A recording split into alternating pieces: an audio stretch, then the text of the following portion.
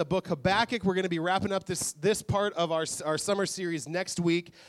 In July, we're going to be moving into the book of Ecclesiastes, which is ultimately the dashboard confessional of the Bible. It's very emo, it's very brooding, it's very dark, and just wondering about what's the meaning of life. And as we kick off, as we end summer in August, we're going to be in the book of James, specifically looking at, man, when life gets back to normal, because man, fall is coming, and that seems to be when things go back to normal. School begins to start. The routine begins to fall back into place. Man, how do we live life following Jesus 24/7 in midst of the normal? And that's what we're going to be learning about in the book of James. So excited about the rest of the summer. So loved getting to dive into God's word. But today we're in part 3. We're going to be looking at God's response, because last week we looked at Habakkuk's response to God's response. And Habakkuk is this prophet, and he's in the process of complaining to God about God. And he's complaining to God about the way that God does.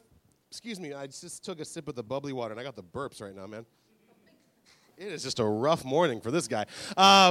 But maybe the afternoon will be better. Who knows? But Habakkuk is complaining to God about God, because Habakkuk is seeing things that are happening in his time and in his community that are just wrong, that are just awful. It's very similar to the things that we would see in today's culture, where we see, man, there is something that is happening in this world that is not right. There is something that is going on that is not right. There is injustice. There is just overwhelming sense of evil. And so, God, what do we do with this? Where are you in the midst of this? Has anybody ever gone through a circumstance or a situation, and just kind of in the middle of it, you just kind of look and you're like, God, are you even around? Are you even present? Are you even active in this world anymore? Because it seems as though you have left me out to dry. It seems as though you have left the world out to dry. And last week we looked at the question that Habakkuk threw out to God, which is ultimately, God, if you're good, why is there evil? God, if you're good, why is there evil? Such a small question to ask, right? God, if you're so good, why is there so much evil? And specifically what I want us to take note of just for a moment is at the end of Habakkuk's complaints, there's a part where in chapter 2, verse 1, where he ultimately is saying, so what I'm going to do is I've offered this complaint to God. I need him to answer me. And so what I'm going to do is I'm going to get away, not simply to talk to God, but to spend time waiting to hear from God. And so we're going to be picking up this morning. I got a lot to cover in a decent amount of time, but we're going to be kicking off in Habakkuk chapter 2, starting in verse 2. And this is what the Word of God says, and we're going to be breaking this up and just going to be speaking from a few of these verses. This says, "Then the Lord said to me, write my answer plainly on tablets so that a runner can carry the correct message to others." What I want to encourage you with this morning is that if you will take the time to meet with God, to open the Word of God, and to seek the voice of God, God will meet with you. If you take the time to get into the Word of God, to meet with God, to seek the voice of God, God will meet with you. But here's the difficult part of this, and this is where a little bit of not restriction, but just a resistance comes, is often when I meet with God, I want him to tell me what I want him to tell me. You know what I mean? Like, I want God to tell me what I want to hear. My wife and I, Jen, the beautiful gal that was up doing announcements and taking just sexy Phoebe, we're going to call her. But we are, she made that joke, right? So it's not like wrong if I make that joke. What? Well, I'm just saying, why not? So we like the show The Office. And one of my favorite characters to not like in that show is this guy named Ryan. And Ryan started as a temp, becomes full-on staff, gets a huge promotion, gets fired, all these things, goes back to being a temp, and they kind of create this position for him. And he has this monologue where Steve Carell, who was the original office manager, left the show. Will Ferrell's on it for just a little bit. It's so funny. And Ryan goes into this monologue of the type of person he needs to work for. Because, man, he goes, my life was a total mess. And he goes, and I need someone to lay down the law with me. I need someone to direct me with where I go, but not direct me in a way that I don't want to go. Ultimately, what I need is I need somebody to tell me what I want to hear. And how many of us are like that? If we can be honest, and how many of us, when we meet with God, man, more times than not, I want God to tell me what I want him to tell me. And oftentimes, that's not the case. Oftentimes, it's God telling me what I don't want to hear, but what I ultimately need to hear. Because if we want to move forward in this life, if we want to move forward in our relationship with God, there are things about our human condition. There are things about our sinful condition that God needs to bring up to us. That God will bring up, will make real to us, make known to us, and then ultimately what God does, which is just so amazing that he does this because his desire is for a relationship with you. He will bring up the thing about you that you didn't want him to bring up. He will talk about the thing you didn't want him to mention, and then he will leave it in your court to either deal with it or to continue to move in the direction that you've been moving.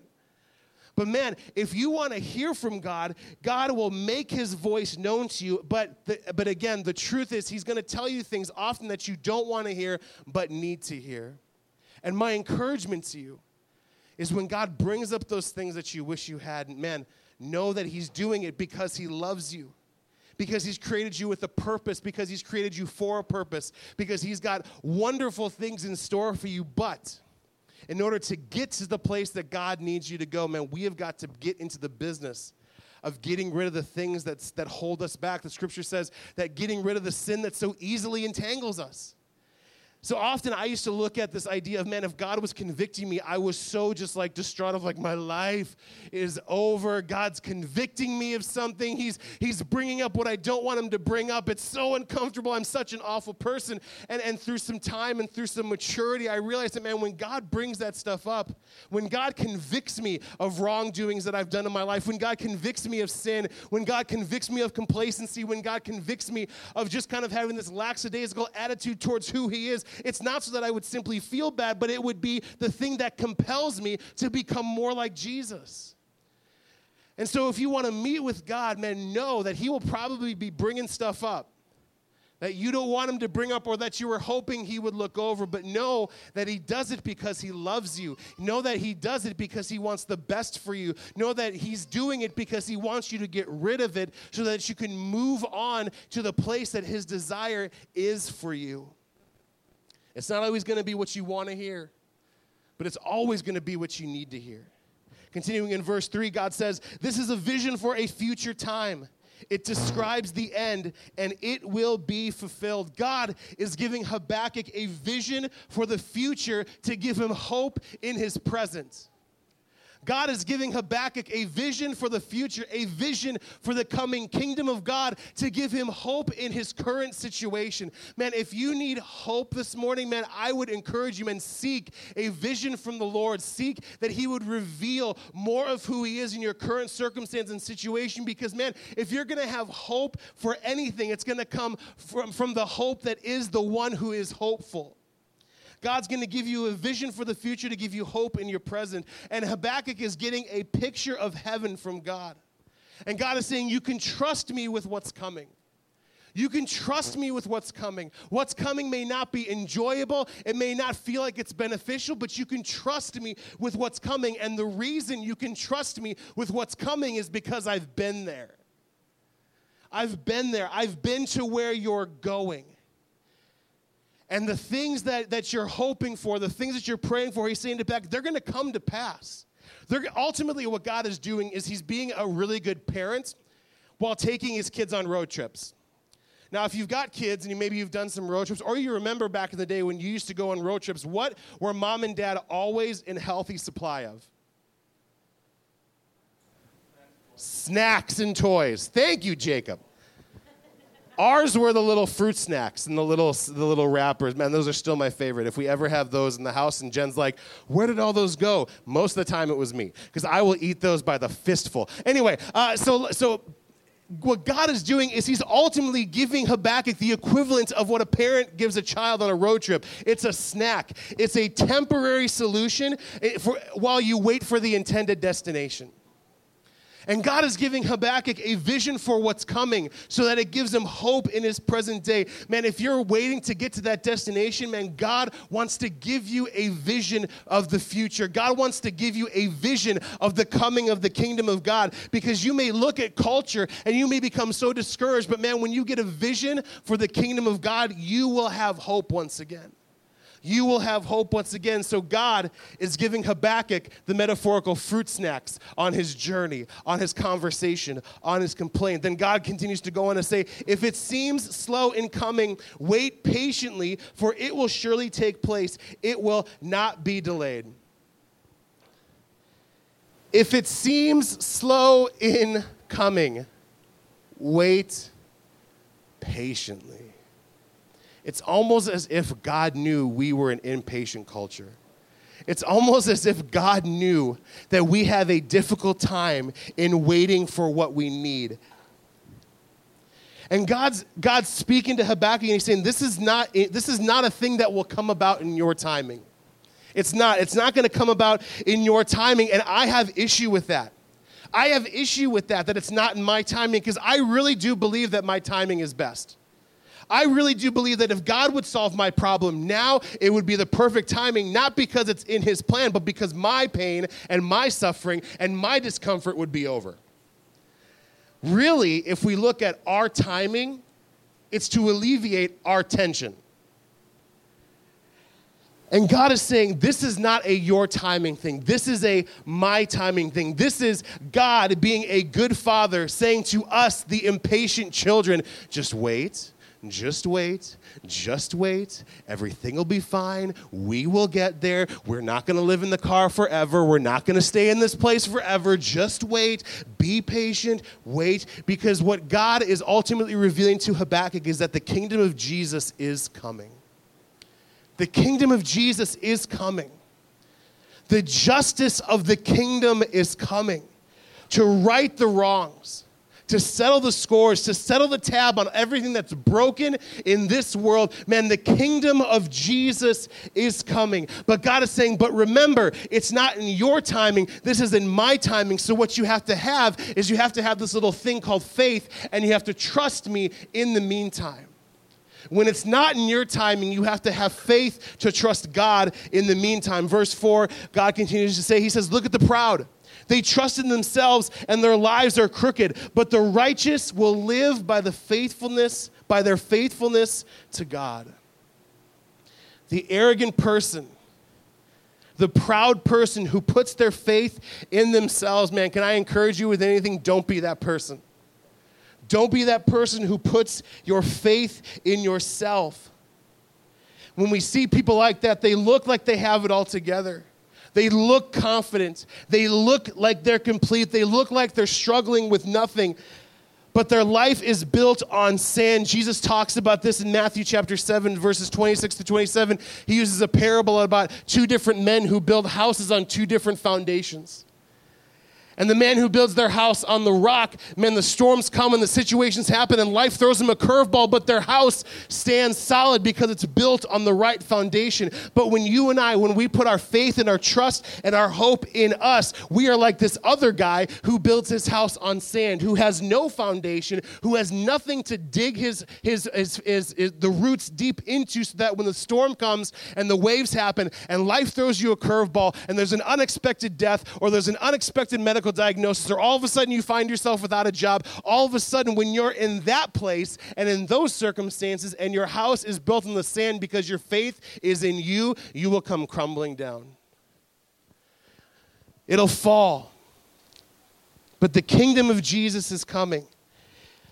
Don't put your faith in yourself. Don't trust in yourselves, but put your trust in God. Don't trust simply in what you see, but trust in God who sees what you don't see.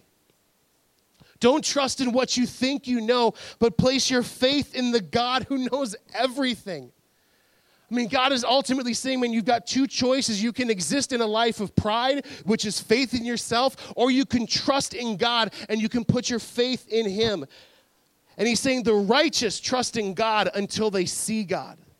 They trust in what God is doing until they see what God has done. And I know that it's difficult to wait for the outcome. I know that it's difficult to wait for the answer. I know that it's because I want what I want right now. I want it to be right now. And I hate waiting. And I get frustrated. But if we can just go back to slide 2 real quick. But this is the big point of what we're looking at, is that faith is for when you're frustrated. Faith is for when, so if you're frustrated, man, this is the perfect time for you to put your faith in God. This is the perfect time for you to put the circumstance in the hands of the one who holds everything. And so faith is the perfect weapon for when you're frustrated. And let me just be really honest, there's a lot in this world to be frustrated about. There's a lot in this world to be frustrated about. Man, I get increasingly more frustrated every time I look at the news, every time I look at social media, and there's so much about me that wants to just remove myself from those platforms. It just wants to kind of bury my head in the sand and wait till Jesus comes back and just kind of exist in this bliss of whatever, that rhymed, exist in the bliss of whatever and just waiting. But man, God's got a purpose for that tension. God's got a purpose in the waiting. God's got a purpose in the things that we see that break our heart, and the reason we don't hide our head in the sand, and the reason we don't completely disconnect from culture, the reason we don't completely disconnect from the things that are going around us, is because we have a message that has hope, because we are not speaking about our kingdom, but we are speaking about the kingdom that is to come. We trust in what God is doing until we see what God has done. Verse 5, wealth is treacherous and the arrogant are never at rest. They open their mouths as wide as the grave, and like death, they are never satisfied. In their greed, they have gathered up many nations and swallowed many peoples. Habakkuk is meeting with God, and God tells him there are two things, Habakkuk, that you will encounter in this life. There is culture, and then there is the kingdom. There is culture, and there is the kingdom. And if you look at the culture, here are the markers. We see a culture that is that Habakkuk and then God are talking about. We see a culture of addiction. We see a culture of arrogance. We see a culture of pride. We see a culture of anxiety, stress, depression, and greed. That was Habakkuk's time. Oh, how the times, they haven't changed a bit. Man, we are 2,500 years removed from this conversation between God and Habakkuk, and we are still having the same experience today in 2018 that Habakkuk was going through then. We live in such this false notion that we are such an evolved people. We have such a false notion that we are advanced, that we have moved beyond because of the time that we live. But here's the thing, man, our culture is just as addicted, just as arrogant, just as anxious, just as proud, just as stressed out, just as depressed, and just as greedy as it always has been. When I was in history class, we would make timelines. Does anybody ever remember making a timeline? And usually it started with like, I was born. And then it was like, that was so July 3rd, 1983. And then it's like, and all the little things in the timeline, like moved from Georgia to Minnesota. Matthew was born. And then we moved into this. Matthew's my little brother. I'm really excited that he's alive, truly. So if you ever listen to this, Matt, I'm really excited that you're alive. And not just because he has 3 Starbucks mugs for me, but I'm really excited for his existence. But you know, so you go through these timelines, and I used to think that time was literally just this line of advancement and evolution and progress. But when it comes to our culture, man, it is not a straight line. It's ultimately like a cul-de-sac. It's just a circle.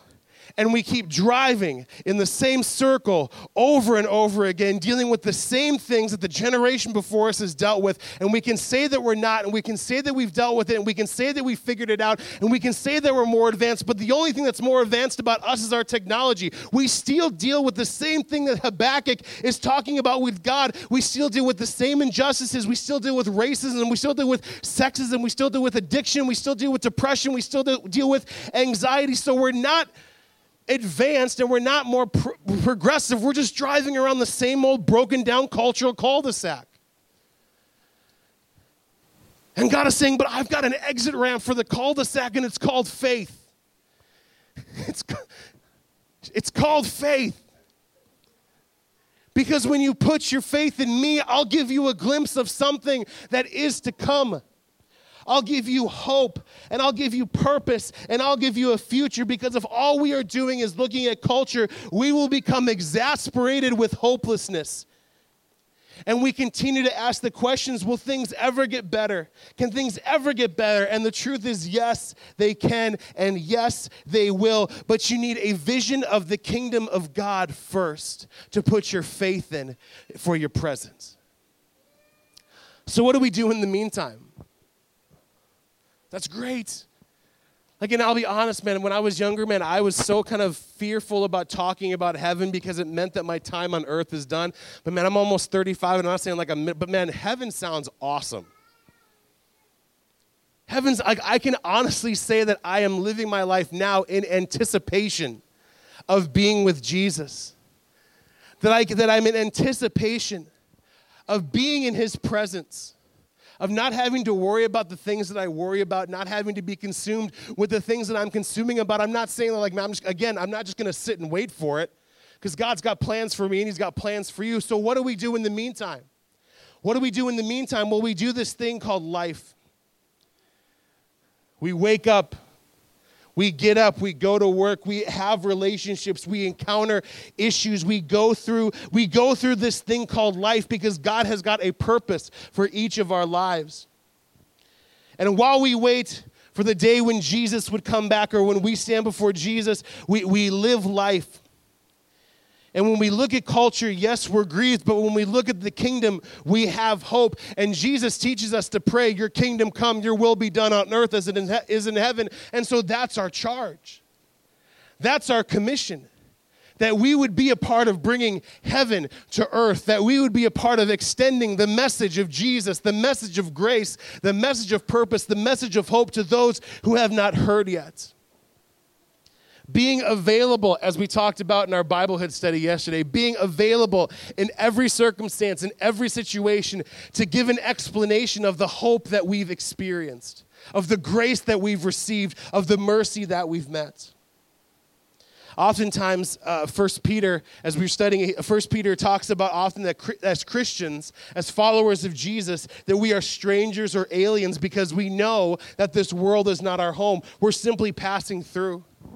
We exist in this world, but we're not of this world, and we're not for this world.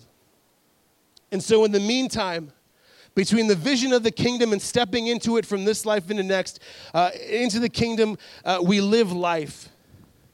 And is that all that we're supposed to do? No, but and the thing that I love about this is that God gives Habakkuk two things that we're called to do in this life. We're called to do, one of them is worship, and I love that. And the other one is to taunt, which I love more. I know often those two things usually don't go hand in hand, worship and taunting, but check this out, and you're like, man, how is he going to get through this chapter in the time? We're going to go through 6 through 19 right now. So here we go. But this is what the Word of God says. But soon, this is worship and taunting, but soon their captives will taunt them. See, it's in the Bible. You can taunt. If anybody looks at you weird at a sporting event and be like, would you just shut up? Hey, I'm a Christian. I'm doing what the Bible says. It says I may taunt, so I'm going to be taunting. Sorry. No, but soon their captives will taunt them. They will mock them, saying, what sorrow awaits you thieves?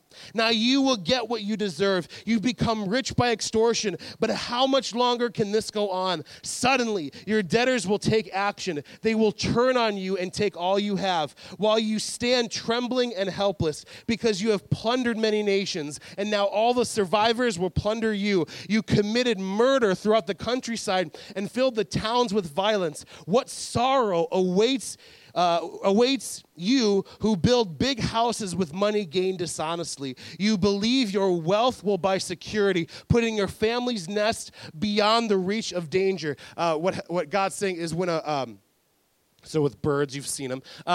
When a bird wants to remove its family from danger, what the bird will do is it'll actually try and build its nest at the highest point of the tree, almost to the point where it's unsafe, because that's the highest point of danger. So that's that metaphor. So when God is saying, man, when it's build big houses and money gain, you believe your wealth will buy you security, putting your family's nest beyond the reach of danger. That's like, man, when you just have your hope in money, it's basically just building your nest high, but man, the danger's still real. Because the higher you go, the less security there is. And things could fall, things could tumble down. So that's that metaphor. I just thought that was really interesting. So that was free. You're welcome. But by the murders you committed, you have shamed your name and forfeited your lives. The very stones in the walls cry out against you, and the beams in the ceilings echo the complaints. What sorrow awaits you who build cities with money gained through murder and corruption? Has not the Lord of heaven's armies promised that the wealth of the nations will turn to ashes? They work so hard, but all in vain. For as the waters fill the sea, the earth will be filled with the awareness of the glory of the Lord. What sorrow awaits you who make your neighbors drunk? You force your cup on them so that you can gloat over their shameful nakedness. But soon it will be your turn to be disgraced. Come, drink and be exposed. Drink from the cup of the Lord's judgment, and all the glory will be turned to shame. You cut down the forests of Lebanon. Now you will be cut down. You destroyed the wild animals, and so now their terror will be yours. You committed murder throughout the countryside and filled the towns with violence. What good is an idol carved by man or a cast image that deceives you? How foolish to trust in your own creation, a God that can't even talk. What sorrow awaits you who say to wooden idols, wake up and save us. To speechless stone images you say, rise up and teach us. Can an idol tell you what to do? They may be overlaid with gold and silver, but they are lifeless inside. What does all that mean? Have you ever been to a baseball game? Baseball. It's the Lord's sport. So in a baseball game, let's say you've got a pitcher, and the pitcher comes out, and he's a new pitcher, and maybe it's his first major league start, and let's say this thing just does not go well for this guy.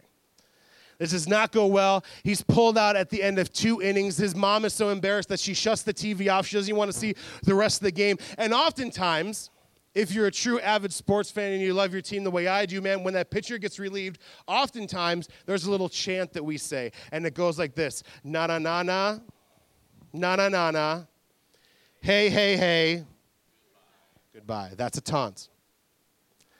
For all the hockey fans. For all the hockey fans out there. Oftentimes, when your team's up and things...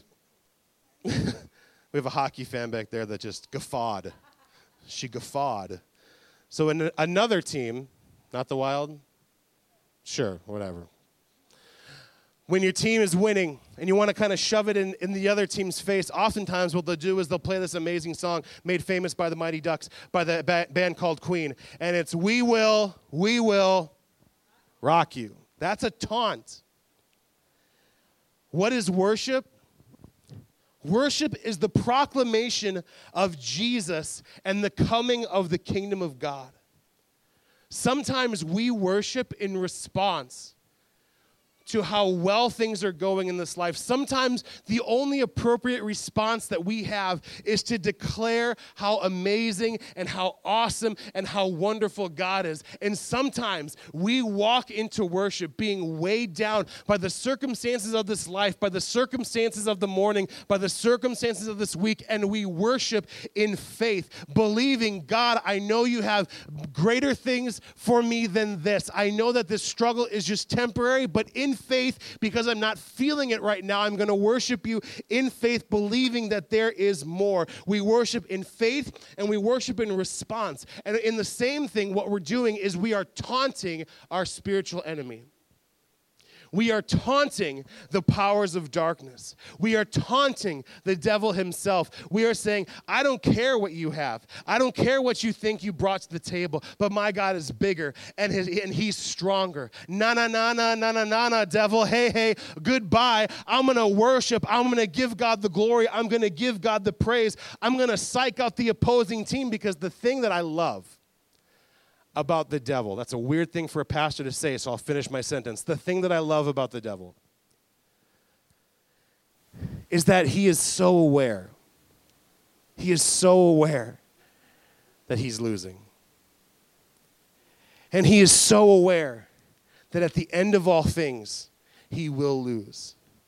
So when you and I come into the presence of God, when we worship, when we take those moments corporately as a church or by ourselves in our car or at home, and we worship and we proclaim the goodness of Jesus, we in response are taunting the powers of darkness, the powers of the enemy, the powers of hell. And the great thing about knowing God and knowing his word is that we know that we again are on the winning team. Jesus is coming back to set all the wrong things right. The injustices will be answered for. The wrongs will be made right. And we want it now. And I know we want it now because I want it now. But God is saying, I know you want it now, but remember, this is not your timing. This is my timing. And so what I need you to do is I need you to wait in the meantime. I need you to just trust me and wait. If it feels slow, it's not in your timing. And then verse 20 to end our time this morning. I love verse 20. It says, but. That's a big but. I like big buts, and I cannot lie. But the Lord is in his holy temple. Let all the earth be silent before him. Why is this such a powerful verse? Why is this such a powerful thing for God to end his response to Habakkuk with? Because God is reminding Habakkuk, hey, things are bad, but I haven't gone anywhere. I haven't gone anywhere. Things may seem hopeless, but I haven't gone anywhere. Things may seem overwhelming, but I haven't gone anywhere. You may feel distant and you may feel by yourself, but I haven't gone anywhere. God is faithful. He will never leave you nor forsake you. And as bad as things feel right now, God has not gone anywhere. And justice is his. And judgment is his. And the retaliation is his. And so we put our faith in the immovable God, the God who has gone nowhere, but the God who is still active and involved in the things that happen in this world, the things that happen in your life. And when you get impatient, remember, it's not in your timing. So trust God and put your faith in him in the meantime, because again, he hasn't gone anywhere. Amen. Father, thank you. God, thank you so much that you are still here. Thank you, God, so much that your presence is still amongst us as your people. God, thank you so much that you continue to be faithful. Even when things feel like they're going out of control and they just seem to be, the world seems to be going to hell in a handbasket. God, I'm so thankful for the fact that you say, I will never leave you, I will never forsake you, that you are the cornerstone that we can build our life on, that you are the rock that we can build our houses upon. And when things come and surprises happen, God, you don't move. God, this world is broken. This world is messed up. I don't want to deny that. But God, what I don't want to deny more is the fact that you're not still working. And so, God, I ask you right now for every single person in this room, and for every person who hears this message through our podcast and or our website, God, I pray right now, Holy Spirit, that you would give them a vision of the kingdom of God, that you would give them a vision of justice being executed, that you would give them a vision of the wrongs being made right, God, that you would give them a vision of the kingdom that is to come so that they can have hope in the meantime. And God, in the meantime, you've called us to live this life.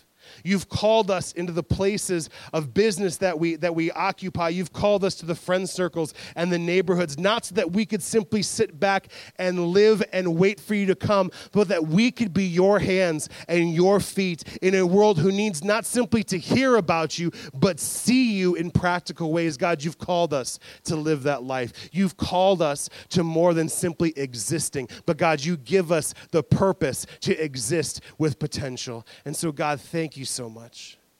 Thank you so much for your love for us. You love us so incredibly well. And this is in Jesus' name I pray. Amen. Amen. Guys, have a wonderful, wonderful week. Enjoy the rest of your Sunday, and we will see you back next week as we wrap up this part of our Summer in Scripture series. So have a wonderful day. We'll see you later. Danelle has something to say. Hey, our lovely host, Paula, she brought cheesecake for us all. So we will set it out here, and there are multiple different types. So go ahead and enjoy a piece or two if there's enough. And Lord, we pray for the cheesecake. It is Sunday. It is calorie-free. This isn't a cheat day because there's nothing bad in them. In your name we pray. Amen. Have a good week.